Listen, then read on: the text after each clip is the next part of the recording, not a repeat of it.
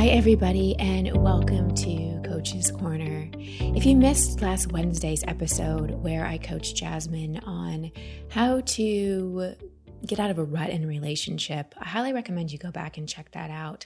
Getting so much positive response to that one.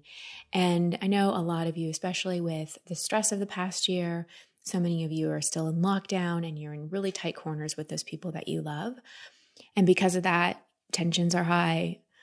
Being annoyed probably happens more often, and we can start to collect evidence against the people we love and grow apart instead of growing together. So if you haven't caught that one yet, please go back and listen. I think you'll get a lot of value out of it. And in the Coach's Corner episodes, I'm always wanting to add value by bringing on an expert I think you can learn from. Sometimes I just talk to you or guide you through meditation. But today I have Ashley Stahl on, who's a friend of mine for years back in LA, and she's one of the top career experts I know. And I wanted to have someone on to give you some career advice. I know a lot of you have been laid off or you want to change jobs, and you're asking yourself a lot of questions about career. And Ashley just wrote a new book called U-Turn, and it's all about making a turn in your life and your career. And how do you do that? And how do you figure out what your core skill sets are? And how do you figure out what that first step is? And those are some of the things we talk about in today's show. Let me tell you a little bit more about Ashley. She's a counterterrorism professional turned career coach and author of the book U-Turn, Get Unstuck, Discover Your Direction, and Design Your Dream Career. And she's on a mission to help you step into a career you're excited about and aligned with. She supports clients in 31 countries in discovering their best career path, upgrading their confidence, and landing more job offers. Her book, along with $2,000 worth of free courses on money mindset, getting clarity on your career, and starting your side hustle, is available now at uturnbook.com. And the U is spelled Y-O-U, turnbook.com. And now on to my talk with Ashley.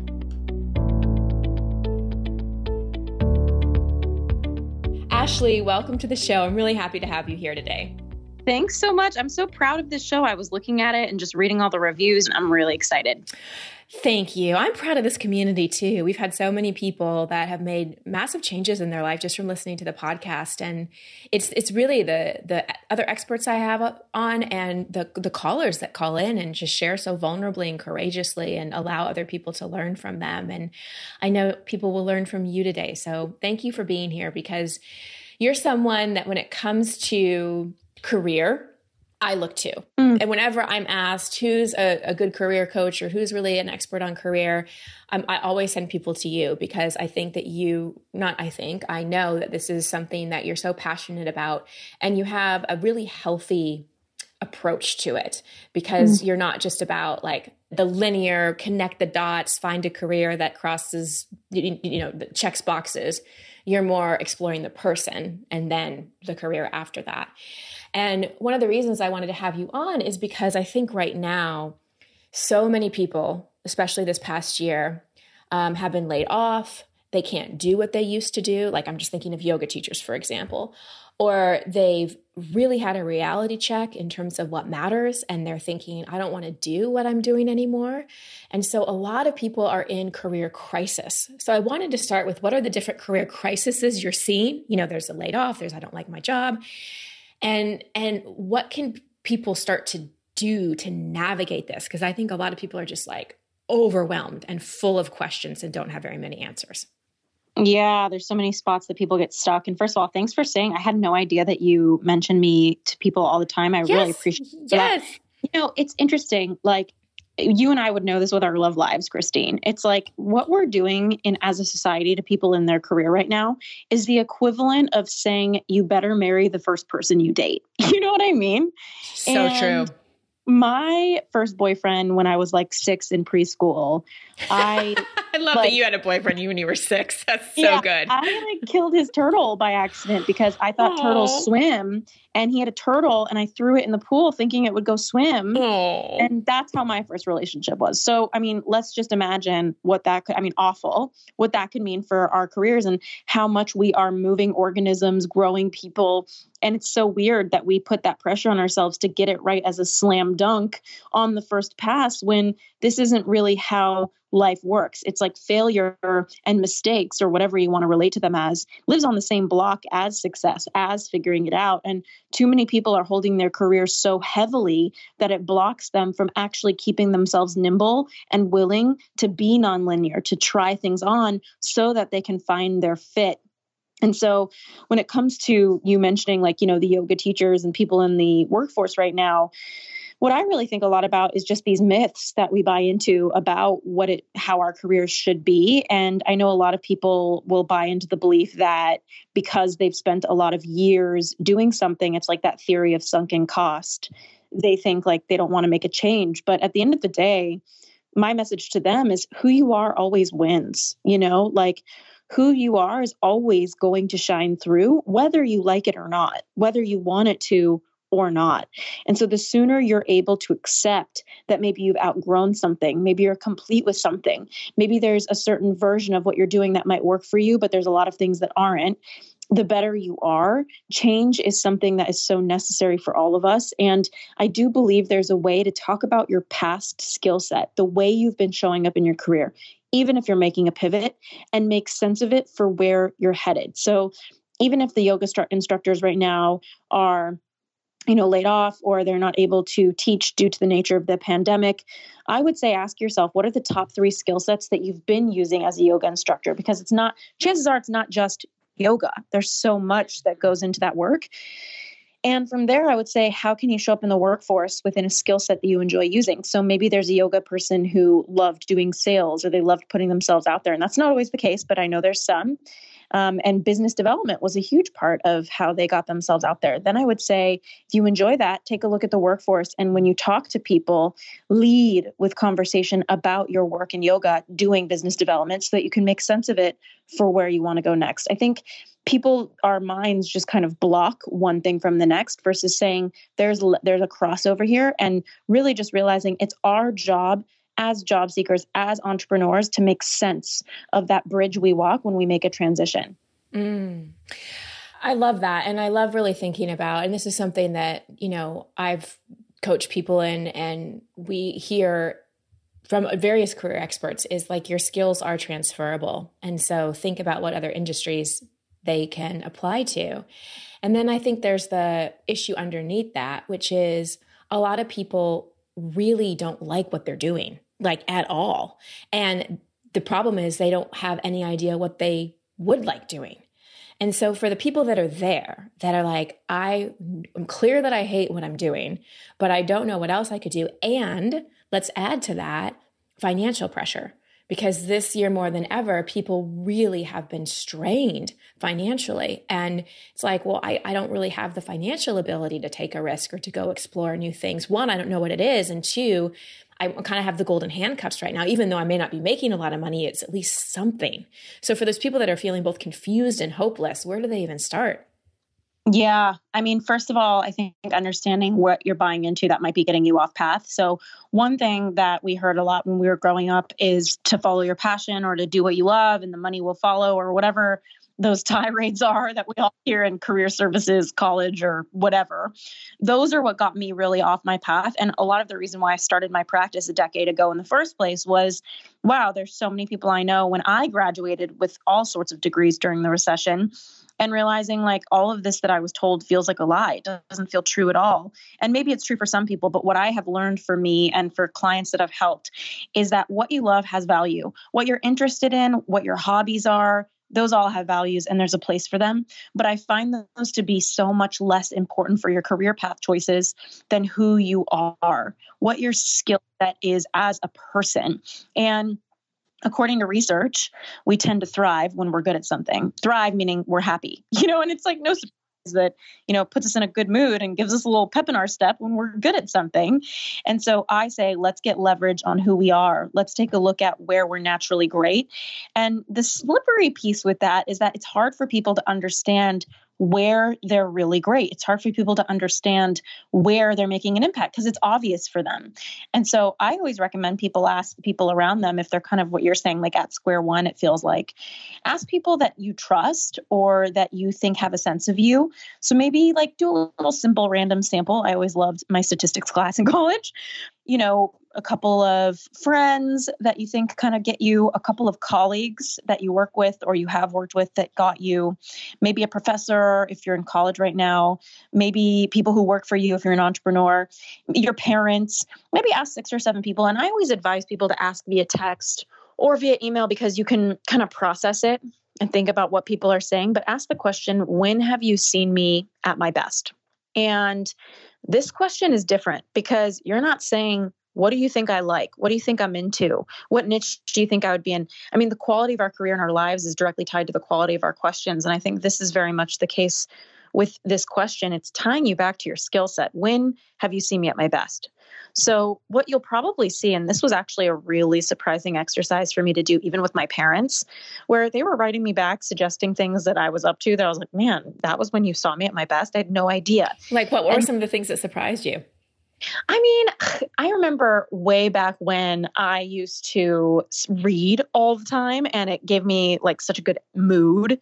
And I used to read poetry books and my dad always used to say, oh, you're always like at your best after you're kind of reading. You'd be in a really good mood, very chatty, very happy. And I just thought me reading a poetry book is putting me in my best. You know what I mean? Like how underwhelming. But you know what? The ultimate U-turn, like YOU that I use as the concept of my book is that at the end of my book, I talk about how ever since I was a little kid, I wanted to be a poet and I forgot about that. And it wasn't until I asked my parents, when have you seen me at my best? And they said, well, whenever you read poetry books, you get into a really good mood. And I was like, oh, wow, this totally reminds me when I was a little girl, I used to think when I read Shel Silverstein's Where the Sidewalk Ends, like, I want to be like him. I want to be a poet. And it took me 20 years of growing up to come to this now in my mid 30s and be like, dang, after this book comes out, I want to write my poetry collection. And so these questions can be super telling. I mean, other things they said was at costume parties, and that was just about me joking around and being really creative.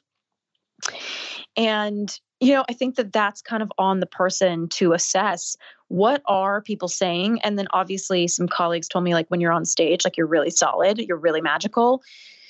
And so you just kind of collect the information. And I think you ask yourself after you look and kind of read people's answers, what skill am I using? Who am I being when they see me at my best? And across the board, if I looked at the feedback I got from friends, it came back to words, which is one of my 10 core skill sets I talk about in my book. The words core skill set is meant for anyone who is great at speaking, writing, anything that they do with words translates into money, success, results, impact for them. And so for me, words came across the board in all of my answers, and it really guided me to getting that clarity on this is my core skill set, where I'm going to use it, how I'm going to use it, what interest I'm going to tie into it. I'm not sure yet, but this is my core skill set. And I want to remind people there's a really big difference between production and consumption. I love consuming fashion content. I read politics. I watch the news. But what I've learned, I love cupcakes. You know, I would be an awful baker, you know, like not a good producer of cupcakes, not a good fashion designer, not meant for working in politics, been there, done that. The difference between me being interested in something and me having the skills and mental natural tools to carry out on it is huge.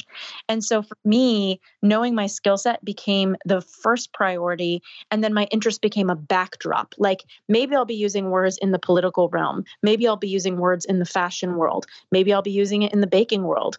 But first and foremost, I need to know that skill set and remember that there's a whole list of responsibilities that could possibly fall under that skill. I love that. And we're going to get to the 10 core skills in a second. I just want to circle back to the money conversation because this is where you as a coach really comes in handy. This is the number one reason, the number one block I get from people in terms of why they can't make a change in terms of their career is it's the money. It's the money. I can't risk it. I can't afford it. I don't know how I'd make money. Can we unpack the money excuse, reason, block, whatever we want to call it? Yeah, I love that you're circling back to this because I could just go on forever about core skill sets, and money is a big deal. So the first question I have for anybody saying that is, where did you learn that making a change means taking a loss? Wait, say that again. That was so good. Where did you learn that making a change means taking a loss? Like really, because there are so many different ways when I talk about my 10 core skill sets, for example, to express them. And like we were talking about, it's really about how do you talk about where you've been with where you're headed. And the onus of that is on you. So I would say really questioning your belief that making a change means losing money. And I mean, I can't tell you how many people have come into my practice and made a change. I had a doctor, and I've had many doctors come in who they didn't realize that there's so much admin work to being a doctor. Like half of it's seeing patients, half of it's just filing cabinets. And they've come to me and said, I can't do this anymore. I'm not an admin person. I can't. And one of my clients was actually meant for fashion. And I told her, look, like you can't come in at the entry level. You're making $250,000 a year. Like I can't even imagine you going in at 45K, you know? And she said, okay, well, what's the middle ground? And I really looked at different openings in the fashion space with her based on her skill set. She's very analytical. And I said, how do we take this? And that's a skill set analysis. How do we take this skill set and make sense of it? And so it kind of goes back with this money conversation of really putting the onus on yourself to talk about what you do in a way that's very effective. I just think the whole money conversation is truly an illusion. Yes, if you want to go from being a tech executive to a graphic designer, you're going to have to start learning. But one thing I would say is really take a look at your finances. How much money do you need to live and support yourself, your family, whatever have you? How much money truly? And then number 2 is, have you ever considered the power of a part-time job? Because so many people think, I don't want to take a financial cut, but they haven't really looked at their finances and said, how much do I need to keep my lifestyle going?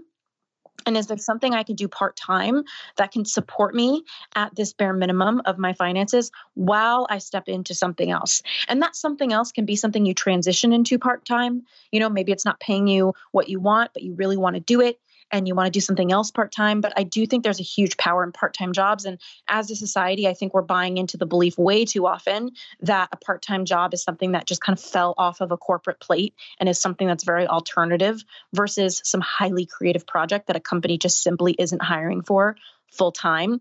And so I just want to say to anybody worrying about money right now, have you just gone into that assumption, or are you thinking about all the different ways you can channel your core skill set, all of the different ways you can talk about it, and all of the different part-time jobs that exist out there while you explore your other options? And how do you, when you work with clients, have them work with some of just the money belief system blocks? Because I love that one. That's a great challenging one. But do you ever see that there's a connection to self-worth and self-confidence and money blocks? Yeah, I mean, absolutely. Your career, it was surprising for me when I started my business, how much personal development I was doing. And it's funny now, I'm like, that's not surprising at all. Your career is a matter of your self-esteem. You're asking to contribute. Like it's all about you and you're being seen. Mm-hmm. Yeah. So I always do money work with people, and I try to do it beyond just going back in time and looking at where the conversations in their home or the experiences they had with their caretaker have made a mark on them. So that's just a starting point. And I'm sure you've talked about this somewhat, but anybody listening, just asking yourself, what was the conversation like about money, about success, about possibility in my home? And what were some moments that I became very aware of money in my home? In my case, it was my 10th birthday. I didn't even know what money was. And my dad had lost his business, and I had no idea that that's why we moved homes. But as a kid, I was excited we moved to a smaller home, and I didn't realize it was because he couldn't afford the other one anymore, because I loved that they were closer. Their bedroom was closer to mine. We were all more connected. So for me, it was kind of good news. I just didn't know what money was, and I wasn't taught that smaller means that there's a loss, in my home. And I remember for my birthday, my dad giving me luggage, and on years previously, and I read about this in my book, but in previous years, he had given me very over-the-top gifts. And I remember throwing a tantrum and crying, and this moment where my dad was like, honey, this is what I can afford. I'm so sorry. I don't have money. And it was the first time in my little old brain that I learned that when you're not making money, you get less fun presents. And I remember being this kind of like spoiled little kid because we had grown up with a lot of privilege up until this point. And even still, we had plenty of privilege, and I'm grateful for that having been the case in my life. And, my dad went to his bedroom and he started crying. And I remember cracking the door open as a little kid and like throwing that whole tantrum about the luggage. And my little brother, who, like bless his heart, he was like, I'll take it. This feels like useful. And going into my dad's room, and I remember he started having a panic attack. And he was breathing really heavy, and he looked like he was suffocating. And he said, this is going to kill me. And I said, what, Dad, are you okay? And he said, what's going to kill you? And he said, money. And ever since I was a little kid, I had a belief like the pursuit of money, it kills people. It means that when you don't have it, you're not having as much fun. So you need to have it, but the pursuit of it might kill you. So I had a lot of beliefs about money. Mm-hmm. Mm-hmm. And how did you unpack those? What was your process that really works? I'm sure you did a lot, but what was the thing that really shifted it for you? Yeah. I mean, honestly, we all eventually can get to a place where we realize like we are worthy just because we are, like that's it. But it takes a lot to get back to our birthright. It takes a lot to get back to that awareness. And so for me, one thing that I say out loud sometimes when I feel myself getting caught in a pattern of thinking that I know he did is that was him and this is me. I am him. And I say that out loud all of the time when it comes up for me. But of course, I did the USM work that both of us kind of learned at University of Santa Monica. I believe that when I'm feeling really disturbed, it's just an invitation for me to start writing down the thoughts that I'm having when I feel really off kilter. What are the stressful thoughts I'm having so that I can just get leverage on them? And I noticed that a lot of money beliefs will come up for me when I'm on the verge of a massive opportunity that feels like an edge for me.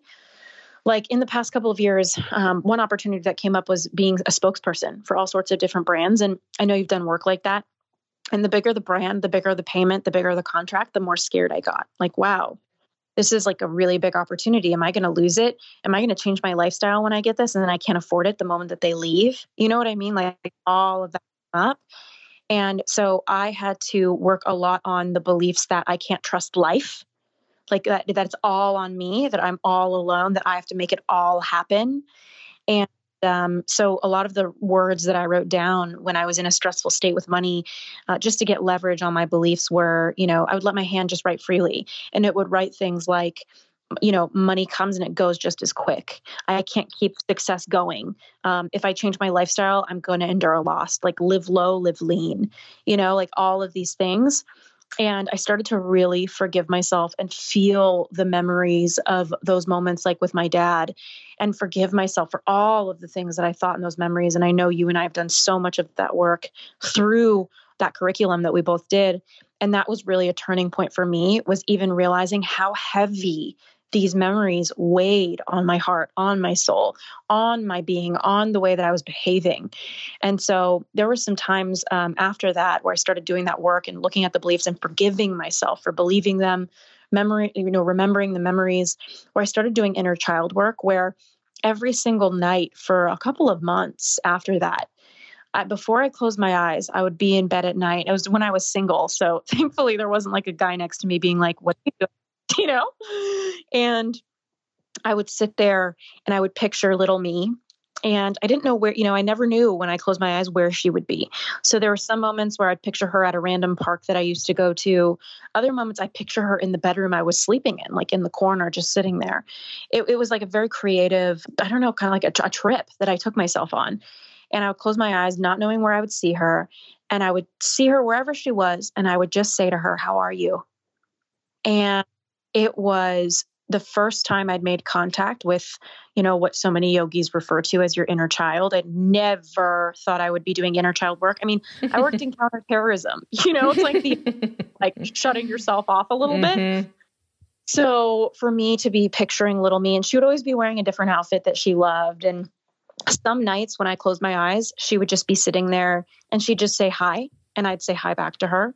And I'd say, do you need anything today? And she'd say, no, I'm just here. And I'd be like, all right, close my eyes and go to bed. Yep. Other days, she would be having a tantrum, a meltdown, crying.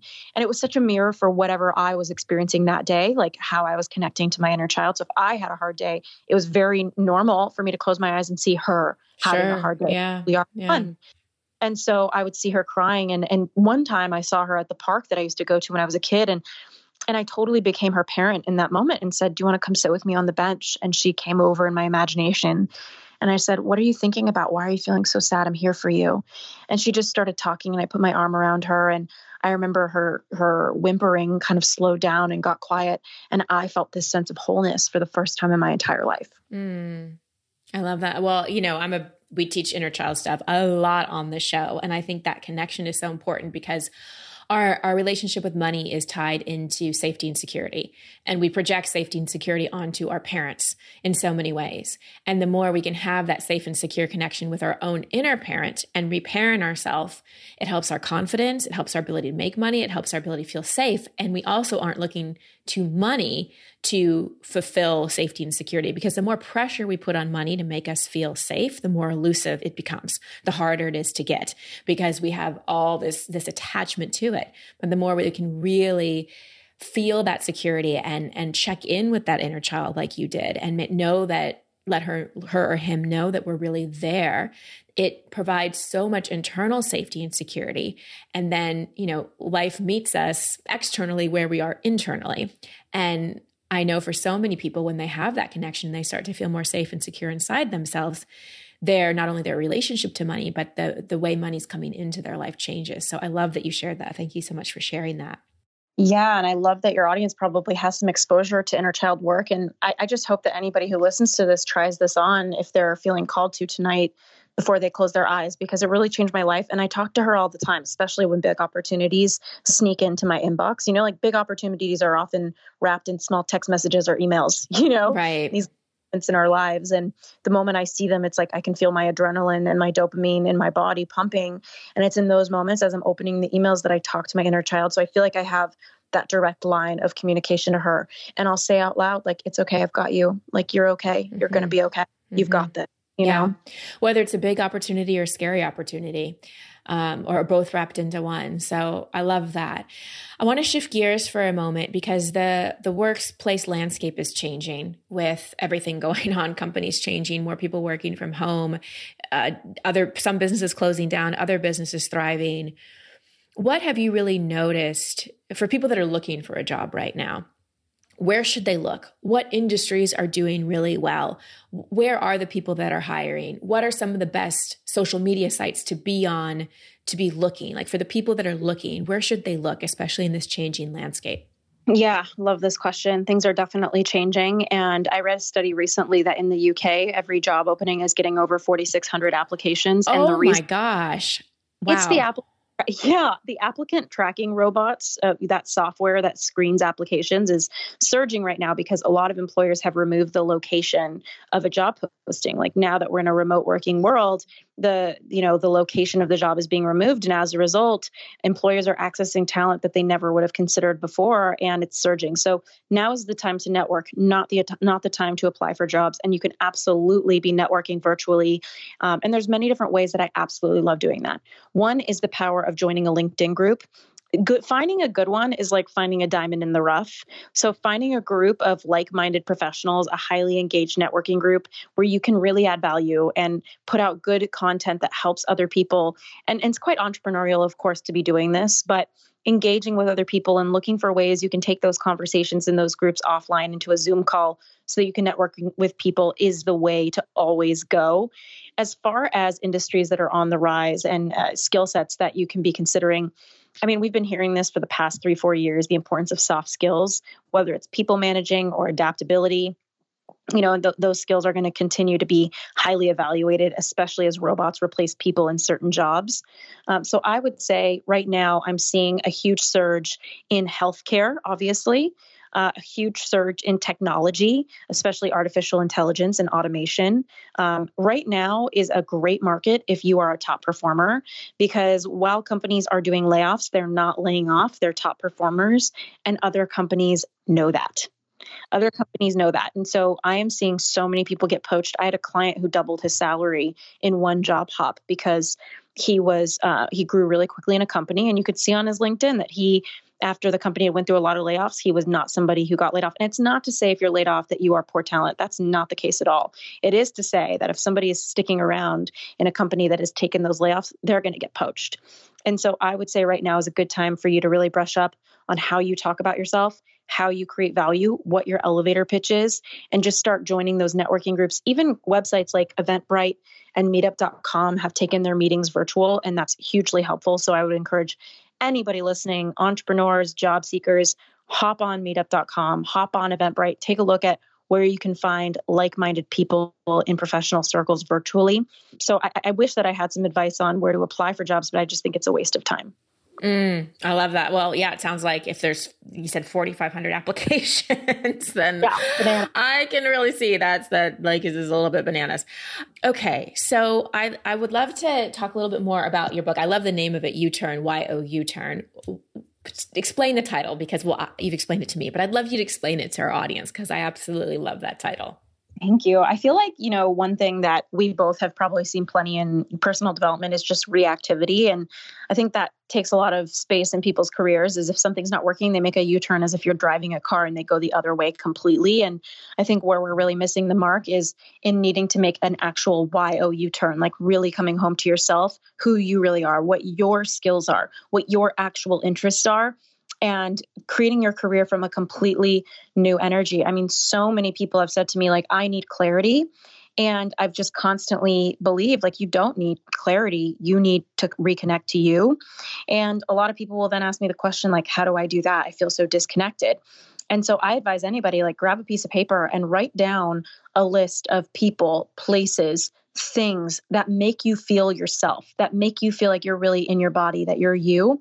There's certain friends I have, especially in our circle, Christine, where I just get so silly with them. And by the end of being with them, I feel so me. And through that, I have so many creative ideas that are coming through because when I'm me, I'm creative. It's like the biggest creativity hack is being yourself when you're connected to you. Yeah.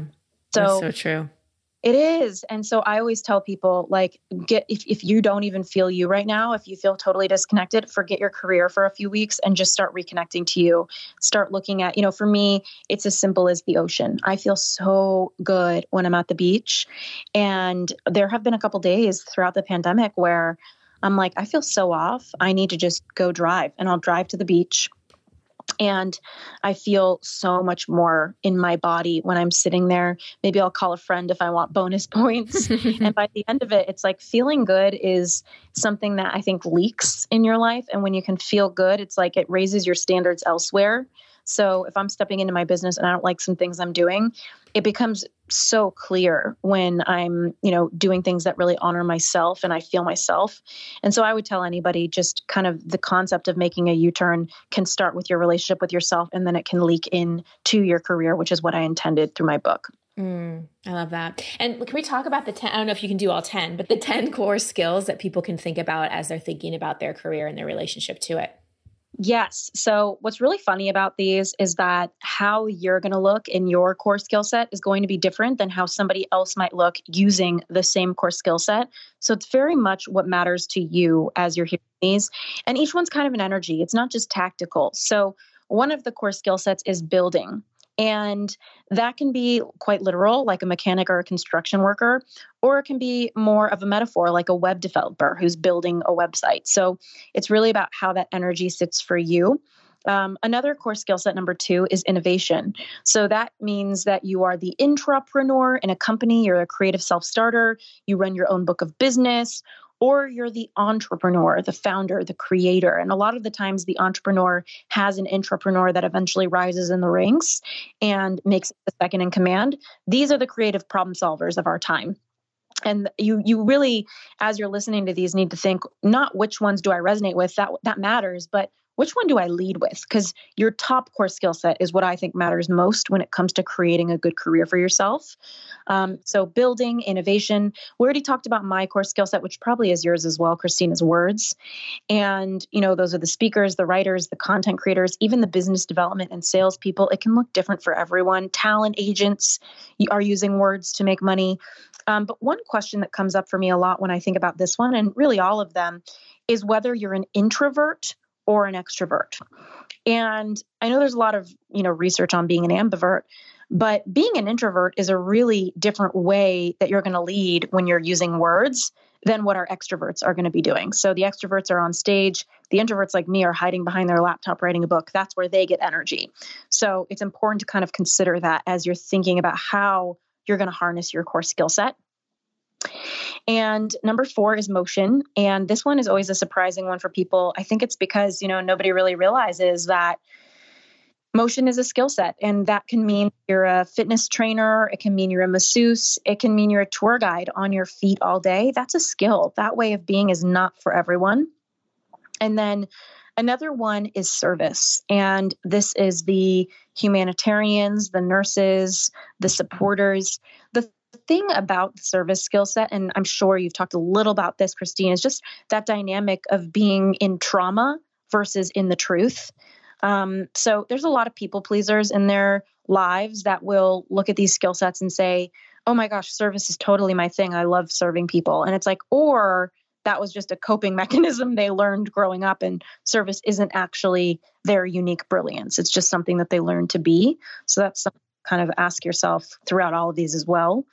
Number 6 is coordinating. So, God bless these people, the event coordinators. I know you have Jill over there, Christine, at your company, and I'm sure she's a huge blessing. The coordination, project manager, huge. Yeah, these people make the world go round. I'm always enamored by them.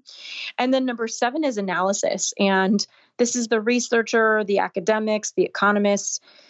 The thing about this one, I actually worked in the analysis core skill set when I was working in national security in the Obama administration early in my career. And this is why I was so tired all the time, is because I am not an analysis person. And I was forced to be in that place to thrive in my job. I had to live in analysis. So another thing interesting, though, is that I got into counterterrorism thinking that I could use words, which is my core skill set. So I thought, oh my gosh, intelligence reports, all of this kind of stuff. It's all words and reading and writing, and I can do that. But really, it was analysis.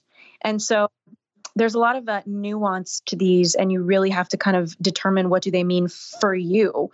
And then, of course, number 8 is pretty straightforward. The number crunchers, the accountants, the investment bankers, the bookkeepers like my mom. And then number 9 is technology, the IT geniuses, the artificial intelligence creators. And number 10 is probably my absolute favorite, which is beauty. These are the people that just make art of the world around them. And I feel like when you're around one of these people, because they're aesthetically so put together, it's a miracle almost. And the interior decorators, the makeup artists, whatever have you, the people who make art of the world around them. So those are the 10 core skill sets. And I know people probably resonate with 2 or 3 of these, but it really comes down to asking yourself, which one do I really thrive in the most? And I think it comes back to that question of, when have you seen me at my best? When are you at your best? Yeah. Yeah. I love that. These are great. And I know there's so much more in the book. And I think this book is a great for anybody right now that's wanting a career change or isn't happy in their career and doesn't want to do like the U-turn in a car, doesn't want to totally go in the other direction, because I think that's tempting for a lot of people. They're like, I hate working for another boss. I want to be an entrepreneur. It's like, well, wait a second. Are you sure you really want to be an entrepreneur, or did that company and that culture and that particular boss not work for you? Because I see a lot of people leave corporate America, try to get into entrepreneurism, and they're like, whoa, I'm not made to be an entrepreneur. So the opposite necessarily is not the answer. And I think a lot of people go to the opposite and think that that's going to be the solution.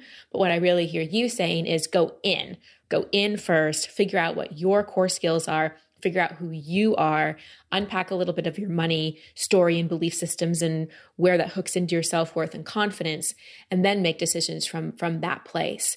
And for introverts, any tips for introverts and networking? Because I know when you said don't apply, work on networking, the introverts are like, oh, why can't I just sit behind a computer and send my application? So help the introverts with networking. I love introverts because I actually am one of them, and I had to override my inner introvert to network so hard the way that I did in Washington, D.C. And of course, over the years as a fellow introvert, I've found some ways to channel that. I found that introverts need to just go deep and not go wide. And so what that means for me is, like, if you get the courage and muster that courage to join one of these virtual talking rooms or event rooms, or you join a LinkedIn group, the mindset that I would offer you is to say, how do I meet 1 or 2 really kindred spirits in here? just one or two. And I think going deeper and like really setting the intention to have a relationship with those people and really be of service to them as well as they grow their career, I think does wonders. There's many different strategies. Obviously, the extrovert is going to spray and pray, like they're just going to network with everybody. But for the introverts, I think it's about going deep. And I find that also works. That's, and one thing that I learned too as an introvert is actually networking one-to-one as an introvert is pretty easy because we're good at forming those deep connections. We're good at slowing down. We're good at nurturing those one-on-one relationships. And that's actually a lot easier than walking into a party and having to network that way. And so that's always what I focused on as an introvert networking is that one-to-one relationship. Exactly. And I also love what you said earlier, just about like people kind of questioning, like, is it this place? Is it this culture that's not working for me? Because I think the number one mistake people make is that they don't realize they're just a couple millimeters off usually in their career. And instead of just trying a different slice of the same pie, they throw away the whole thing. Right. Right. Anything else before we start to close out, Ashley, that, a lot of questions that you're hearing from people right now, certain stresses that you think so many people are experiencing right now that you want to speak to? One field of work that I really love as a career expert is this concept called job crafting. And it's about turning a job that you don't love into a job that is perfectly serving the direction you want to go. So I think once you figure out what that core skill set is for you and realize there's so many different ways for you to express it, look at your job if you're in the workforce, or even look at your business if you're an entrepreneur. And if you're in the workforce, you can ask yourself, what project can I take on that really honors my core skill set and that would make a difference for this company? And can I approach my manager and let them know that I would love to take on this project? I would love to take initiative on it.